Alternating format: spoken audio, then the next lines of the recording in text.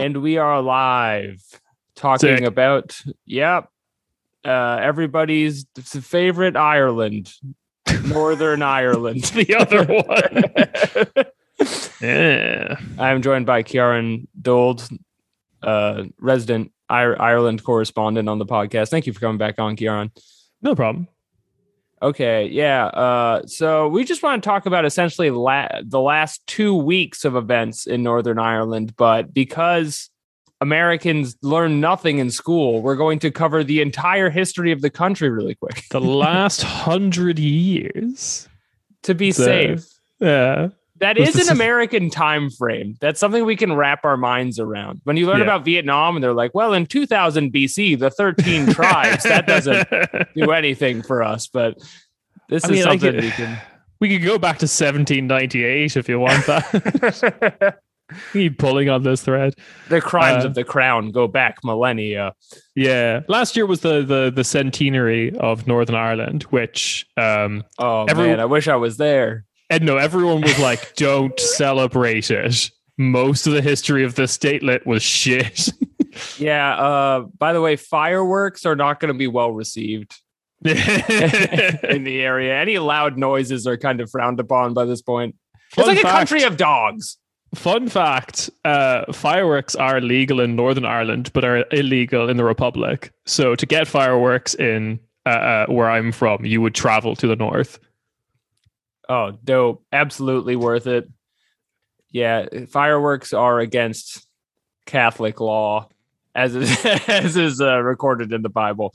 Too much fun. You may be listening at home thinking, I didn't know there were two Irelands. Well, there is. They're in the same place. But faithful listeners of the show will remember, we did a James Connolly episode, I think 2 years ago. Sure. Where we kind of had a little fun with the Irish Revolution and then maybe too much fun with the famine based on some of the feedback we got. But essentially, Ireland was a British colony that had a revolution and then got 80% of the country back. And then there's a top chunk up there that's a different country. The Republic makes up 5/6 of the island. I don't know what that is in percentage. That's pretty good.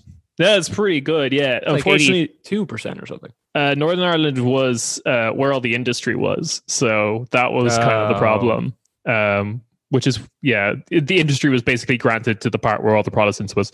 Yeah. So okay, I guess the brief history of the island. We were technically not a colony. We were actually like a whole part of the UK. I'm so sorry. You were not a colony. No. We were treated like fucking one. That's the thing. So it used to be the United Kingdom of Great Britain and Ireland. That was the full title of the UK. And we were a constituent part of that, much in the same way Scotland and Wales are a constituent part of the UK today. Difference being, we were treated like absolute shit. And most of Ireland was the beta testing ground for, what happens later in India and Africa in the British colonies. And those were colonies. So and you mean in terms of like military police occupation and essentially policies enacted? A huge part of it would be the kind of extractive nature. So when there's two types of colonies in the world, America, for example, Australia would fall into this, of like a settler colony, of like the purpose is to put our people here.